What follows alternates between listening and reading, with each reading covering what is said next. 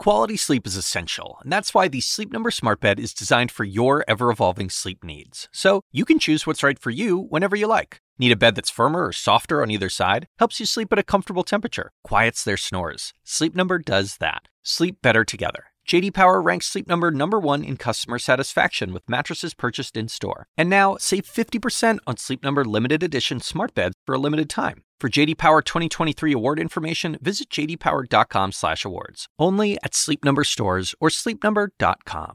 The question for us is, why was he put in that position? And we're going to get after that right now. Thank you, Anderson. I am Chris Cuomo, and welcome to Primetime. We have new information. The Trump insurrection at the Capitol was more dangerous than suspected. Listen to this. Everybody in there is a disgrace. It's a disgrace. That entire building is filled with treasonous traitors. Yes, sir. Death is the only remedy for what's in that building. Well, you need to stand up. Every single one of those Capitol law enforcement officers, death is the remedy. It is the only remedy they get.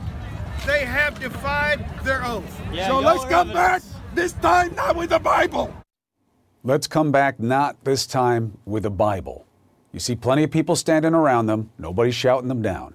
Many echoing that message that death is the only remedy. And those are people that Trump told he loved last week. And that guy, the ugly guy with the beard, wasn't alone. Dozens of people on the FBI's terror watch list, suspected white supremacists, according to the Washington Post, were reportedly in D.C. on Trump Insurrection Day for pro-Trump events. Now, you add that fact to the warnings that went out from our intel agencies and others telling the government to be ready for extremist activity, and the answer to why all that was ignored, why Capitol Police were overwhelmed like Officer Hodges, the answer becomes even more important. 5 people died, but this could have been a massacre. The feds say the man you just heard, shouting death is the only remedy, his name is Peter Francis Stager. He is now charged in the beating of a police officer. Again, they weren't just talk. He talked the talk, and then he went and attacked an officer, and there's video of it. And he did so with an American flagpole during that insurrection. The hate rant was around 30 minutes after the timestamp on this video that prosecutors say shows him beating a cop.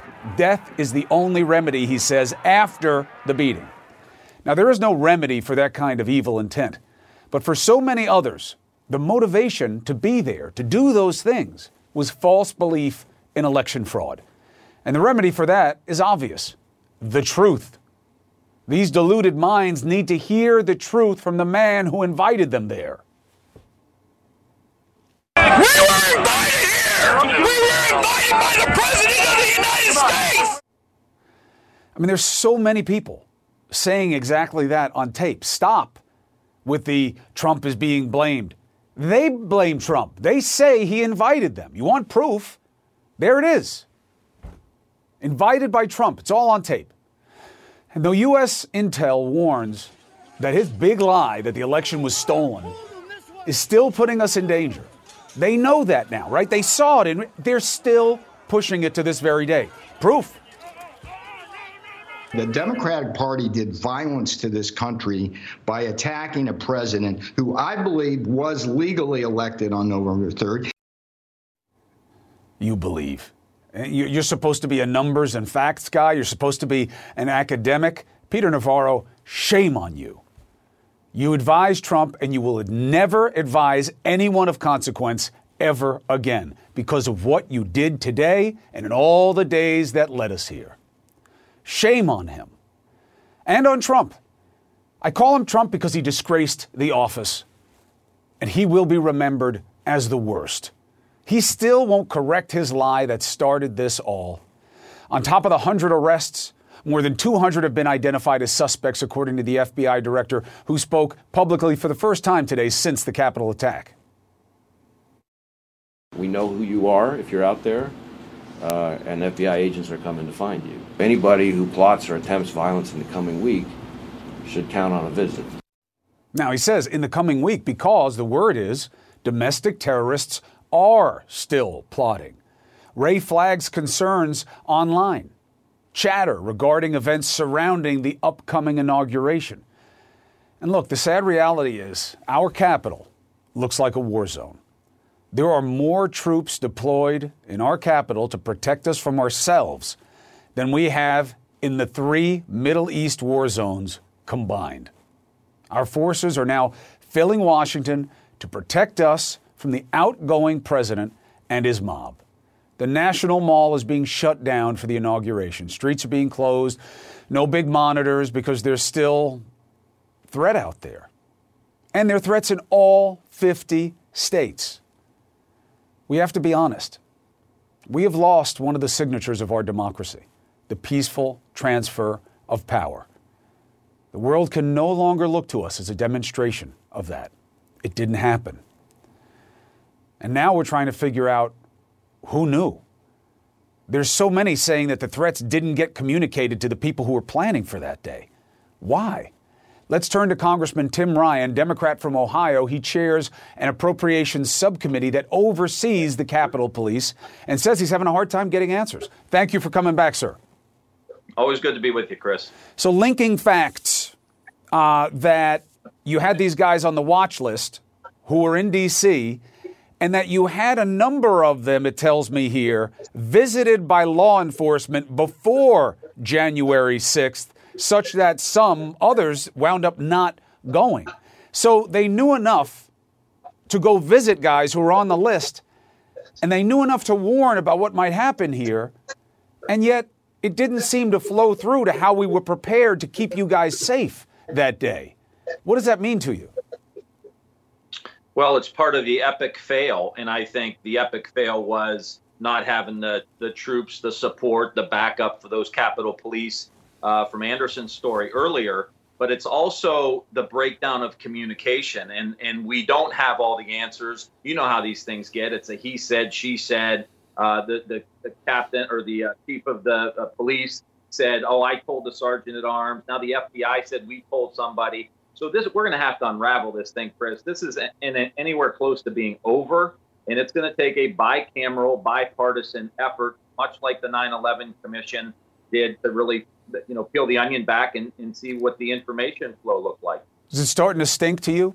Do you believe that people knew and chose to do nothing? In the law, there's a distinction, right? You said fail. You have two types: misfeasance, which is you did your job poorly, and malfeasance, which is you did your job poorly on purpose. Well, if we start hearing what the chief of police said, that the optics would look bad, and that's why the sergeant at arms said, well, we can't have National Guard troops here and that kind of thing, that will be a huge problem, because you talk about the optics of a few thousand National Guard troops that have been able to prevent the breaching of that perimeter originally. Those optics are a hell of a lot better than the optics we saw. And that's not the kind of leadership that tries to sweep something under the rug, 10 things don't happen. And that's what we want to get to the bottom of. Who was the one making that call to say we don't need any more National Guardsmen and women ready to prevent the breach? Because that's where the fault's going to lie. Now, the next concern is transparency. That you're having a hard time getting answers. You'd said that the Capitol Police are kind of being like a black box so far, and that you're hearing more from the media than from them. Why? It's a part of the culture in the leadership there at the Capitol Police. And this has been a problem for a while, Chris. I will say, after I said that and beat them up a little bit yesterday, we got a phone call this morning and we got some answers to the committee staff people of questions that we had. But I shouldn't have to go on national TV and be very critical of them in order to get a phone call back. This has been the problem. I mean, look, it's still happening, right? What was the problem on January 5th and 6th, or 4th, 5th, and 6th? Breakdown in communication. Here we are a week later, and we still don't have the kind of communication that we want. That's the frustrating part, and that's the frustrating part from the rank and file as well, because they're still not being communicated with. Look, for what it's worth, Congressman, that's exactly why I do the show. Anytime you can give me information or come on and say it yourself in a way that, the power of the distribution forces people to defend themselves or to answer, that's the job. It works.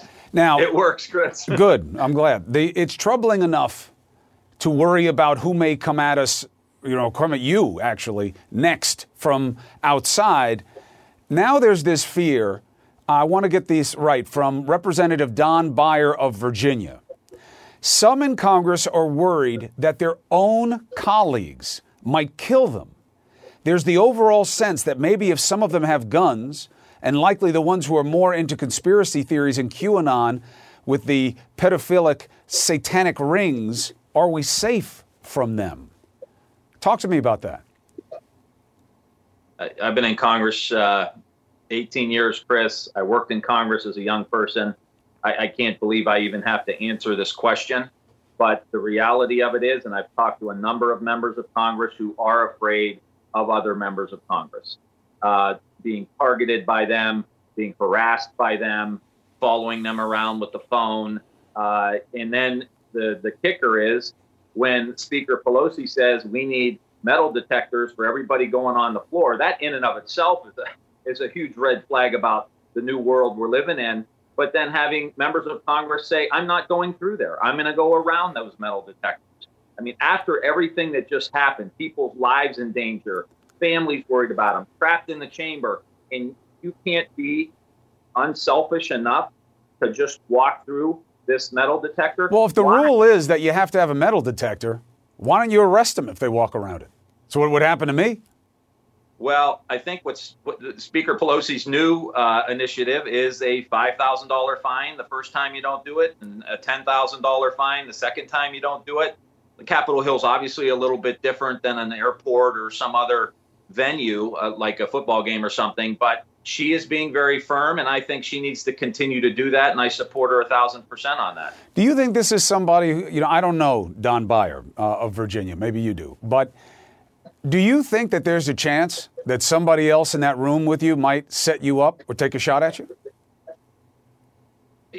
I just don't know. I think we're living in a very, very hyper environment for obvious reasons. And so that's where you are. I mean, the brain science bears this out. When your brain goes in the fight or flight mode and you're fearful, you begin to see threats everywhere. And unfortunately, that's where the entire country is right now. That's where the United States Congress is right now, including members of Congress.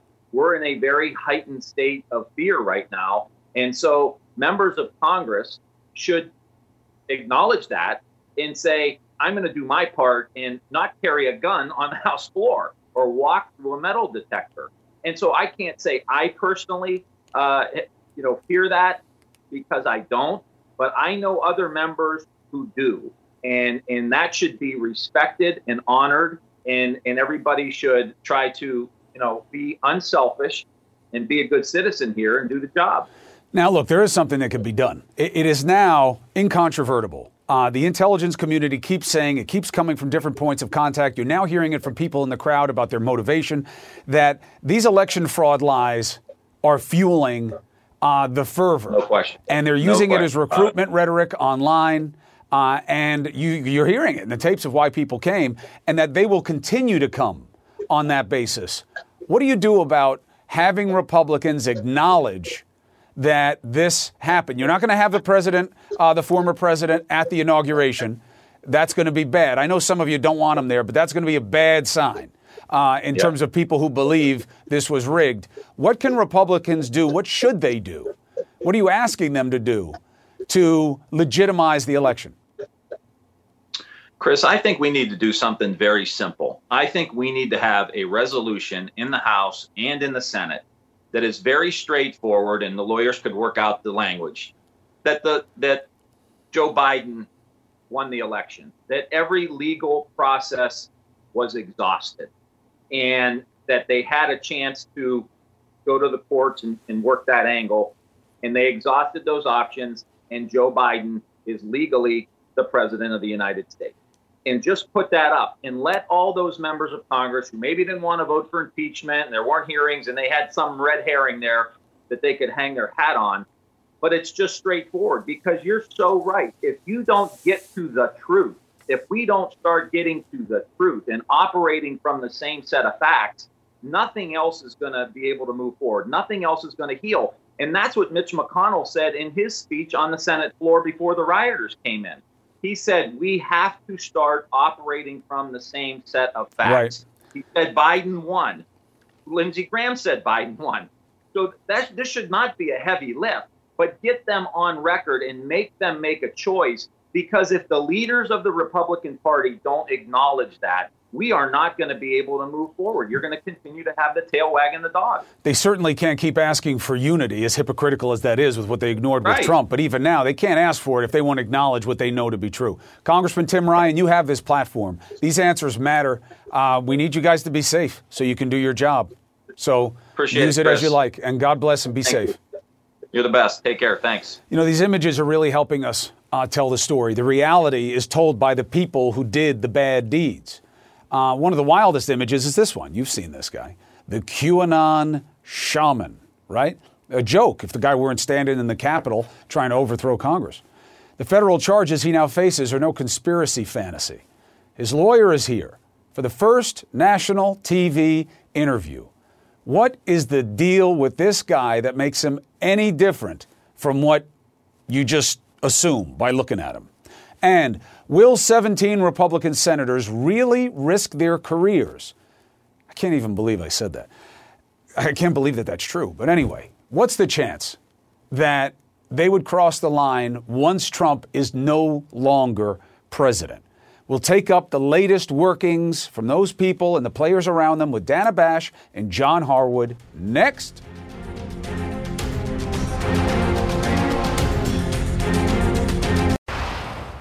So Senator McConnell has tossed the impeachment trial into the Democrats' laps, effectively.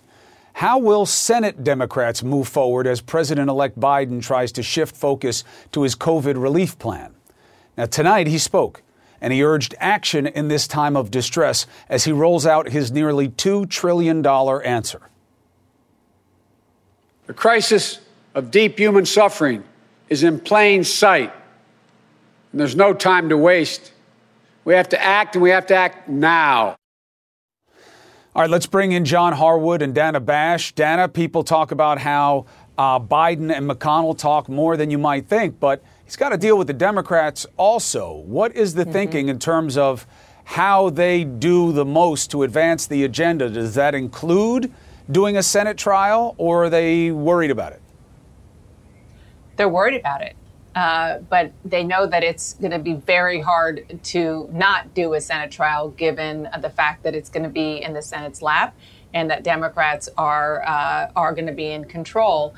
But I talked to Biden transition officials, soon-to-be administration officials, who say that they are having real conversations about finding a way to make sure not to take their eye off the ball on things like COVID, which the president-elect talked about, like the economic despair that so many people in America are in right now. Never mind the third goal that they have, which is confirming a cabinet so that they can deal with some of these issues. It's really, really important to them, and they're having those conversations on a daily, multiple times a day, conversations with the Democratic leaders to figure out how they're going to do it. I'm not sure that they're there yet. Brother John, is there reason to believe that they can do two things at once there, that the impeachment won't cancel out cooperation? Yes, I think they can. And, you know, it's not ideal for Joe Biden to have this trial going on as he begins his administration, but violent insurrection against the United States is not ideal. Sometimes history requires you to do some things and puts issues in your lap. So I think they will attempt to do business, stand up a government. I think Mitch McConnell is not resistant to that. I think he will help Joe Biden do that. And I think, interestingly, this trial, on the basis of what we know now, I would not expect that 17 Republicans would side with Democrats to convict President Trump. But I think the very fact that they would not convict President Trump probably increases the prospects that some of them would cooperate with Joe Biden on some of the legislative initiatives, including the COVID package he announced tonight. You know, Dana, in a way, the Democrats will be doing the Republicans' work for them. Because if they try Trump, and I know they most likely will, and, settle down, all the, people on the left to crush me every time I even question it, but it's worth discussing. They're discussing it. We might as well discuss it. But if they do try him, and if they were to get the 17 cross-line votes, they'd really be doing the Republicans a huge favor because they'd be amputating Trump from relevancy. So the Democrats, they're helping the Republicans in a way by going after this guy, no? That's one argument. There are really different points of view among Republicans I talk to, and some of them are saying it publicly, about what the right political answer is. Whether or not one is what you just said, that it seems to be where Mitch McConnell was suggesting this week in a, by getting that information to the New York Times and CNN confirming it, that is the best way to rid the Republican Party of President Trump, is to make clear that to convict him for this impeachment. And then the other point of view is just the opposite, that doing this makes him a martyr, it makes it easier for him to play the victim card, and continues the fervor and the anger and the fomenting that he has done to people who have been radicalized, like, unfortunately, those who we saw on January 6th. So we don't know the answer to that. There are really different points of view, and it's fascinating to see that debate inside the Republican Party. John, how fertile is the ground of this can or can't impeach a president after he's out of office?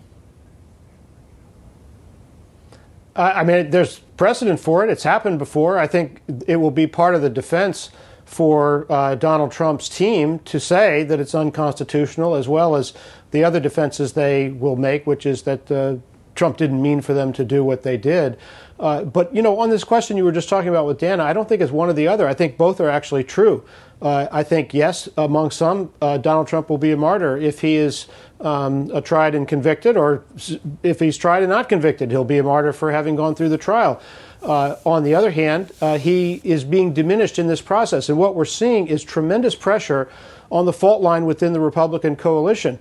You have a bunch of high-income people who finance the Republican Party, whose principal concerns are tax cuts and deregulation.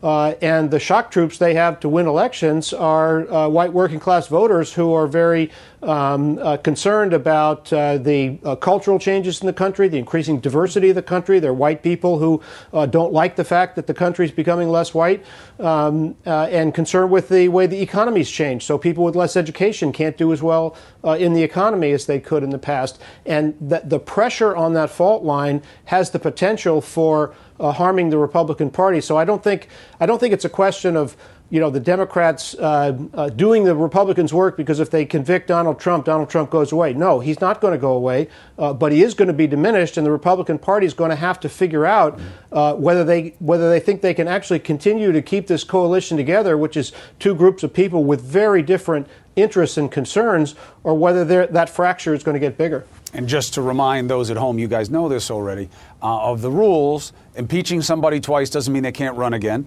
Convicting them with a 2/3 vote doesn't mean they can't run again. You then have to have a subsequent vote to have a simple majority. And yes, presumptively, if you can get 2/3 to convict, you probably can get half to ban from office, but that's what it takes. It's a protracted process. Dana Bash, John Harwood, thank you both. Appreciate it. Thanks, Chris. All right, so a lot of the faces of this insurrection are going to go down in history, in textbooks.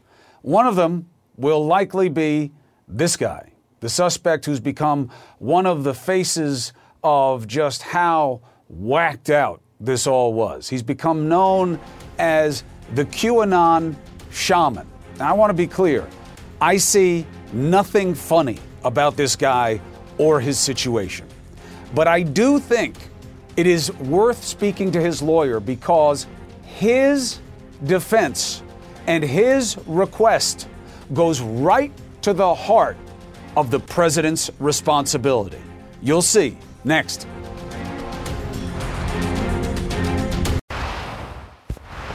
Jacob Chansley wants a pardon from Trump. Who's that? Oh, you know who he is. This guy. He also goes by Jake Angeli, but he's really just known as this kooky guy in the face paint with the horns who took part in the riot at the Capitol. He calls himself the QAnon shaman. I don't know what that means, and I don't care. What I care about is why he says he was there. Because I've heard it from a lot now on tape and from representatives. So Chansley is looking at a growing number of charges. He is up to 6 federal counts now, including violent entry. His lawyer is Al Watkins, and I appreciate him coming on to explain his rationale. Counselor, thank you for being here. It's a pleasure. So, just to be clear, your client believes that he was invited to go. He was told to go. He was instructed to go by the commander-in-chief himself, Donald Trump. Is that accurate? It's very accurate to say that not only my client, but a large number of individuals who were present felt like they were positioned to be able to have their voices by politicians. And they asked by Donald Trump, the person to walk with them Pennsylvania Avenue. Hold on a second, Al. I'm not hearing you well. When you turn your head to the right, I hear you. Turn your head to the right and talk for a second. I feel like you're breaking in and out on me. Let me do this. Where's your microphone? And I've had a great time. And quite frankly, that is... No, hold on a second. Al, let me do something. Yeah. Can you hear me? Yes, I can. Okay. Talk for one more second. I want to make sure I get your sound right. All right. Yeah, what more do you need? You sound there. It's cutting in and out. I'm not messing with you. It is. I just want to make sure people get this plainly. That your client and others say they believe that they were just following what the president wanted them to do by going in and overtaking the Capitol? All right, so let's talk real talk, right? But time for everyone, including the universally stopped marginalized human beings. What we have, these people, not like those who in 1978 were in Georgetown, they are the only thing missing. No. Al, I'm not cutting you off. I'm doing you a favor. Al, let me take a quick break. It's worth it. I want to get your sound right because people need to hear what you're saying. That's exactly what I'm going to do. I'm going to take a break. I'll get the comms right. If I can't get them on camera the right way, I'll get them on the phone because you need to hear it, okay? It is fundamental to our understanding of why people would do something as wrong as they did. Be right back.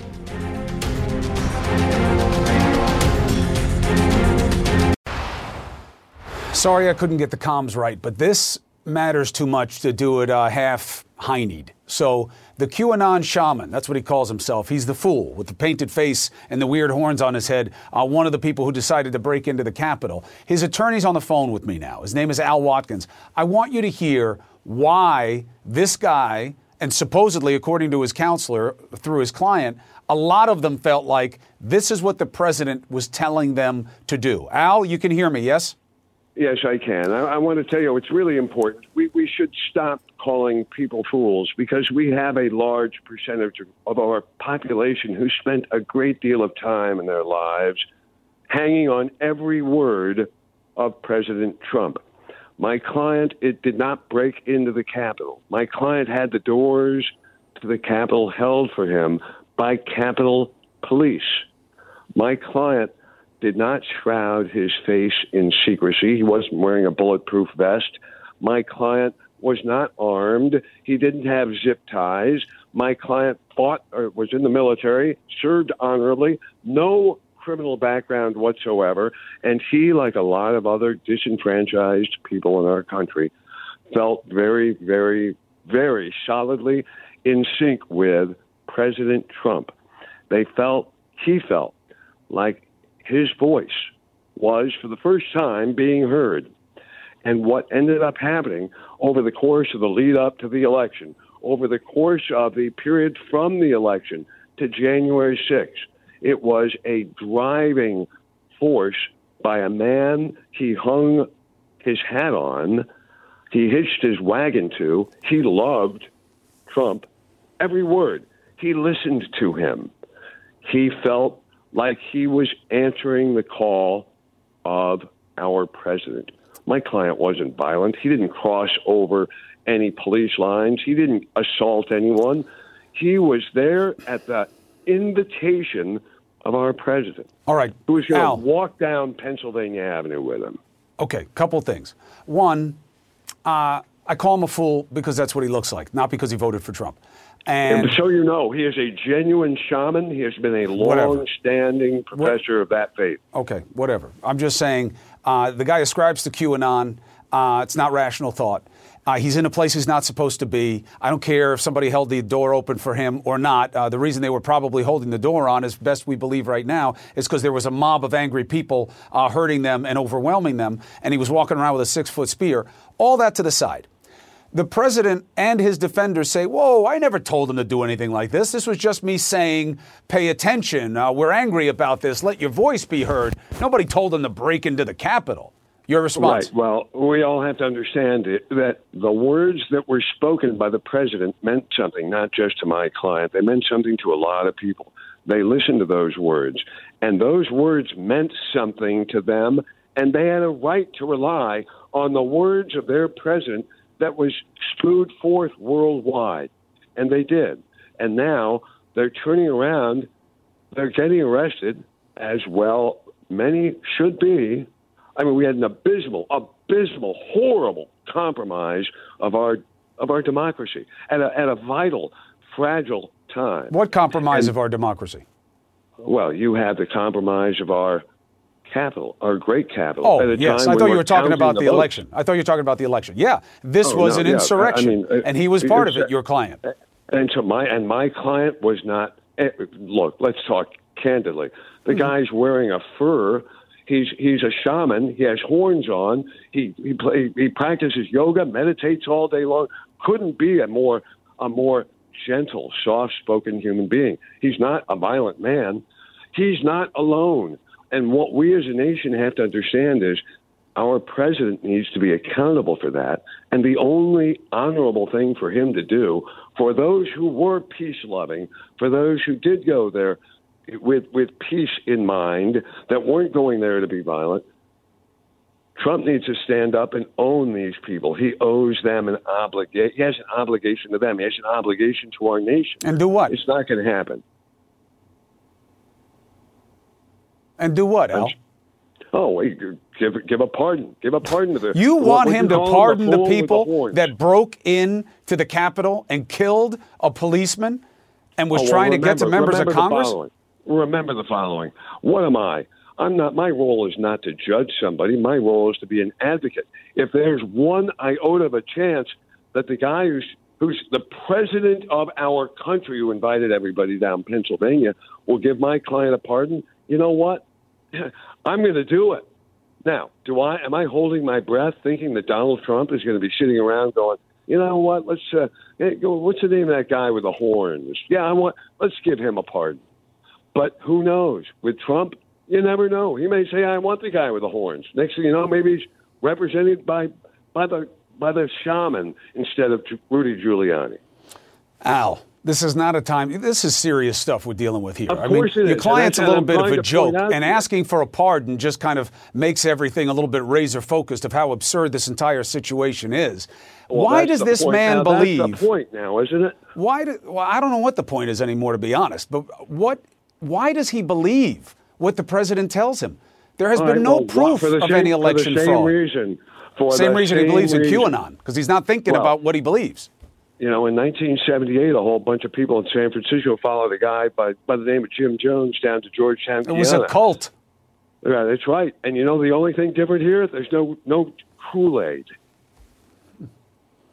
So you think this guy, the shaman, has this kind of complete devotion to Trump and believes that Trump said to him, you go down there with the rest of these people and try to stop this and get into that Capitol? Well, look, I've heard you on air say, hey, look, the president's words mean something. The president said, I'm going to walk down Pennsylvania Avenue with you.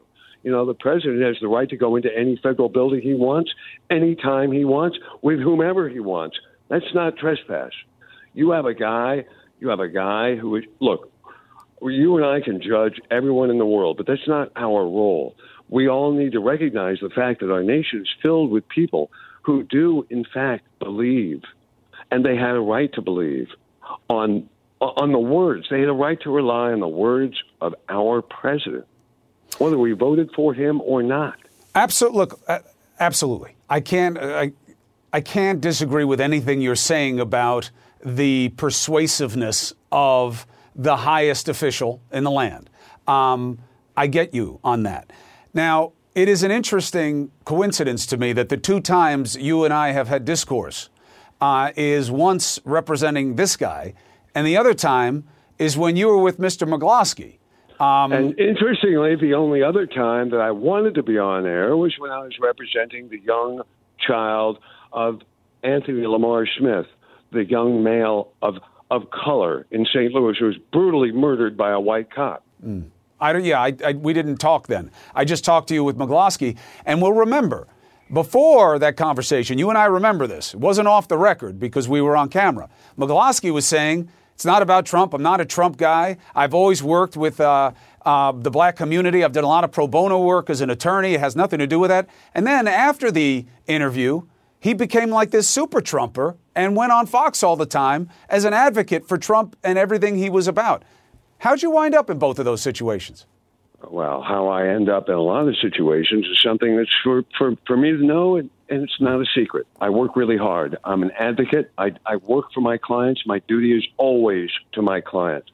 That being said, there are times and occasions where people applaud me, and the next time I'm representing somebody in a high-profile case, the same people who applauded me are trying to string me up.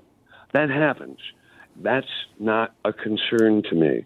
My concern is justice and advocacy for my client. Well, look, I'll tell you, it is a really interesting perspective that you bring with this guy, Watkins, that he really believes that he was doing what the president told him to do, and he wants a pardon. Al Watkins, thank you for presenting the case. And he wasn't alone. I understand. Al Watkins, thank you for making the case, and thank you for bearing with me on the comms. My pleasure. Bye-bye. How bizarre is that? Now, on one hand, not bizarre at all. The president has been putting that message out. Look, I know this guy is not a great, he's not a great face for the typical Trumper. Some of you may want to believe that's a typical Trumper. It isn't, okay? This guy is an eccentric. But the idea that they thought they were going down there, it's not just owned by this one guy with the hat on. A lot of those people felt like that. What will that mean for the legacy of this man and for the conscience of the people in Congress who are denying that reality now? We'll be right back.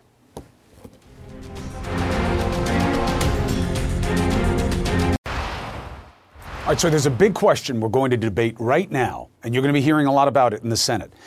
Can you convict somebody in an impeachment setting when they're already out of office?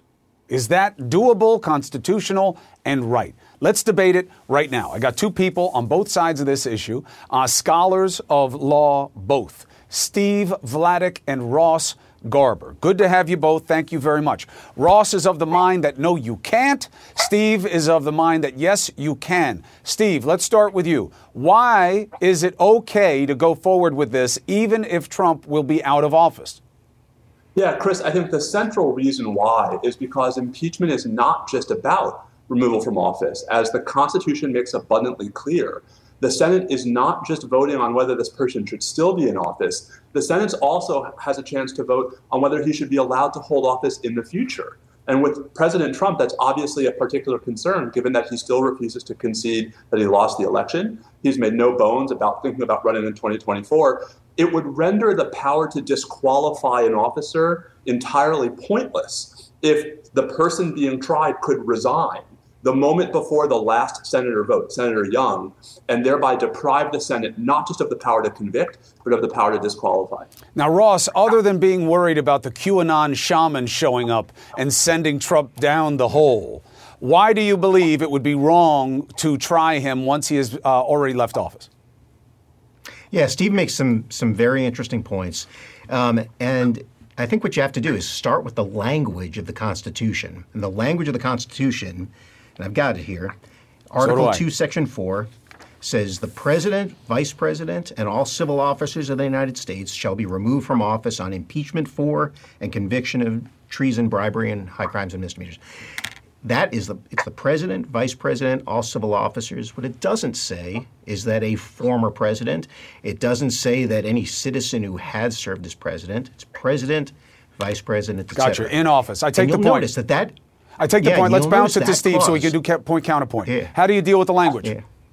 Chris, I read all the language. So Ross points to Article 2, but what about Article 1, Section 3, where in talking about the Senate's power and the Senate's role, Article 1, Section 3 says it's not just about trying the impeachment. It's also about voting on disqualification. Again, the argument that the Senate cannot try a former officer, which, by the way, the Senate has rejected twice, requires us to read the power to disqualify out of the Constitution, because on that view, Chris, every single officer in that position would just resign right before the Senate cast the last vote. Steve, don't run past. Hold on a second. As we all learned, don't run past your own example. When has the Senate rejected Ross's argument that just because you're out of office means that we don't try you?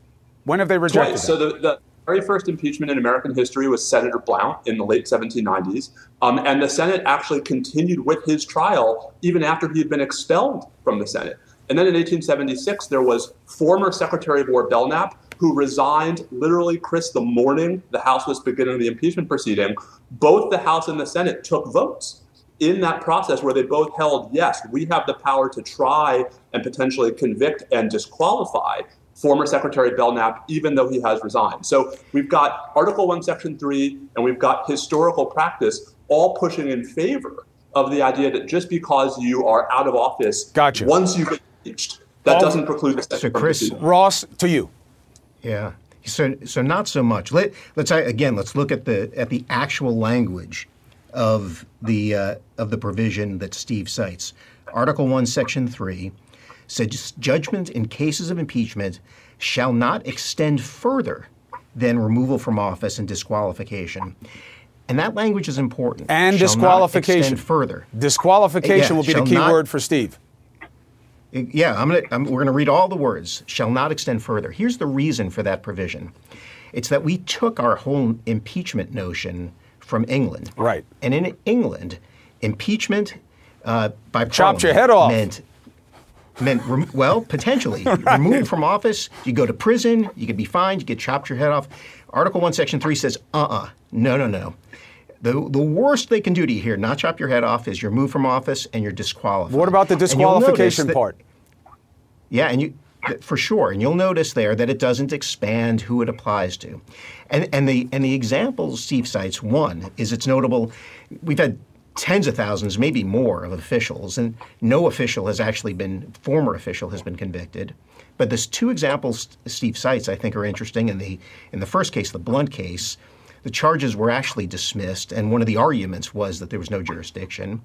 In the second case, the Belknap case, which everybody talks about, what's interesting is if you look at the trial record there, what the senators said is we're going to actually not dismiss the charges at the beginning. We don't have enough votes to do that. But they acquitted him based mostly, 22 of the 25 votes for acquittal, mostly on a lack of jurisdiction. And again, it's notable that that's the last time anybody even tried this. And my concern is two things. Number one is you provide a disincentive to resignation. What you want to do is encourage a corrupt official to resign. That's number one. And number two, this notion that we're going to have, you serve in office and you're forever subject to impeachment and disqualification is it's not forever. Sort of astounding. It's not for you're extending the principle right now. But let me bounce it back over to Steve, and that the examples do not meet the moment.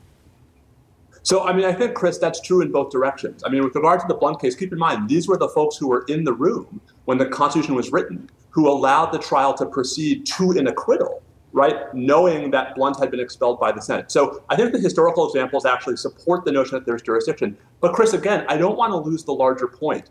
The folks who make the argument Ross is making have no good answer for what to do about the disqualification power. And I think the critical point here is the crystal clear case for it. We didn't need that for Richard Nixon, who was a broken man who everyone understood was not going to run for office again after his resignation. Donald Trump is making noises about this. So I think this is exactly why the disqualification power is in the Constitution. And on the reading that you can't disqualify someone after they've left office, we would never be able to disqualify anybody because they'd all just resign on their way to the Senate for trial. Ross, give me a quick button. Are you just trying to make it so that Trump can run again? No, and I got no dog in this. I'm reading the Constitution. This is how I size it up. I think it is very likely that the Senate, either at the beginning or after trial, decides it has no jurisdiction and makes that clear. I think with respect to disqualification, it is an adjunct to removal. Removal and disqualification, and it has never, throughout our entire history, ever, not once, ever been applied in the way my friend suggests. All right, guys, I appreciate you both very much. It's a little in the weeds, but a little isn't. I think that the biggest thing to think about here is there's a duty of the Senate to pick up what the House has put down, unless Pelosi doesn't hand it over. And you would be hanging out to dry those Republicans who crossed the line. And you'd basically be sending a disincentive program through the House ranks that you may not, you may wind up being alone on this. But it's an interesting debate, and you guys have made it more understandable. So Ross Garber, thank you. Steve Vladeck, thank you. Time for the big show. You bet. CNN Tonight with D. Lemon. Where do we go from here? My Cajun shaman. The way that's you're Cajun. C shaman. No, just call me D shaman instead of D Lemon. Listen, heal me, brother. I saw it coming. When I was listening in the office, I was like putting my jacket on to come up, and I heard the guys talk about, and he did it, throwing the president under the bus. My client did this because the president said that. It's bad for Trump. It's bad for Trump. And then I was like, 3, 2. I was like, okay, and he's going to say pardon in 3, 2, boom, and he said it. And I went, bad for Trump because you know what? Bad. What this guy Watkins is right about, the lawyer, is that while his client may be unique in terms of physical presentation, he is not unique in terms of motivation. Yeah, and he was invited in. Okay, well, all of the people who were storming, all of the madness, if you see the surroundings and you put the whole thing in full context, he didn't think he should be there? Come on, man. Oh, no, he's got trouble legally. He's got trouble. But I'm talking about the mindset. Yes. The more people who keep saying that, at first, it's an article of convenience. Yeah. I don't want to go to jail. I'm going to blame it on the president. But the more and more people who do that, assuming you wind up having a trial about this president's role in an insurrection, that is bad evidence coming his way. What we call bad facts. Yeah. And listen, there is a reason, I'm just saying, he's a shaman or whatever. They call him Q shaman for a reason because it's QAnon, right? Well, he calls himself that. Yeah. I don't know who they is. Right. And then, listen, there's a reason he's not wearing a shirt and he wants everything to be seen, all the tattoos and whatever. So I would just encourage people to go and do their research on what all of that reportedly means, what he was wearing. And then you'll get a whole idea, not just someone who's going there peacefully saying, Om. Yeah, no. The guy is a complete provocateur. There's no question about it. Yeah. And he was walking around with a big spear. Yeah. Again, I don't think the guy has much chance of escaping any culpability. Yeah. There's absolutely no color of authority that was invested in those people to allow him into the building. He may have thought there was. Yeah. Fine. But that doesn't mean there was. Yeah. And I think that it is very telling of what is to come in this country. And can you imagine if the president pardons him? That's going to be a whole nother thing. That I hesitate to even put that out there. But you know what I know and believe this was all about. I told you last night, and I truly believe that 100%. That's what this was about. I do, but I will tell you this: there are a lot of people who voted for Trump who don't agree with you. That's fine. They are allowed to their own opinion. It doesn't mean that they're right, but they're allowed to their own opinion. And I believe what I said last night. Absolutely you do. But I'm saying they look at this mob, they say, that's not me. I'm nothing like those people. I would never have done that. They're all wrong. Those people voted the way you voted and for who you voted for. I'm just saying. Right, but just because you vote for the same people doesn't mean that you believe the same things. It puts you in the same crowd. Yes, it does. It puts you in the same group of people who voted for him, but you may not have the same reasons. You may not have the same understanding. You vote for people who have common interests. If someone has a common interest, people who vote like you have a common interest as you. That's just how it is. You don't vote you don't vote for the most liberal person in the world because you're a conservative. You vote for someone who shares your common interest.